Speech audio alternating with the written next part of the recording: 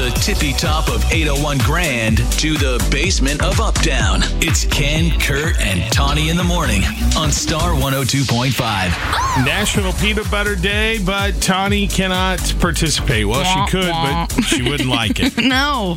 Lost the taste of peanut butter at first with COVID, but then now it's come back and doesn't taste the same. You don't like it. COVID mutated my taste buds or There's something. a few people on the Ken, Kurt, and Tawny Facebook page that have had the same experience. Andrea says peanut butter tasted bad for a few months, but it did come back, though, and now she likes it. So if I keep trying, you've given me hope.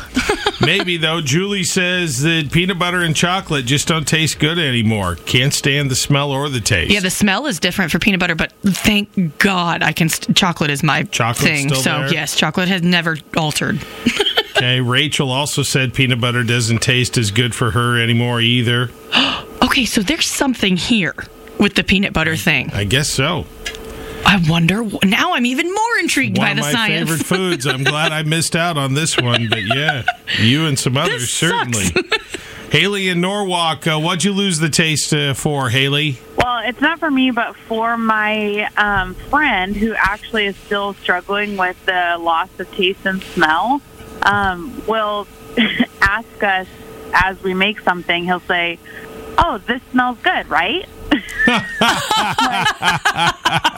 smells good, or this tastes good, right? And I'm like, yes, well, it tastes good to us. Oh, that's the worst. Have you ever had to tell him, no, it smells awful or tastes terrible?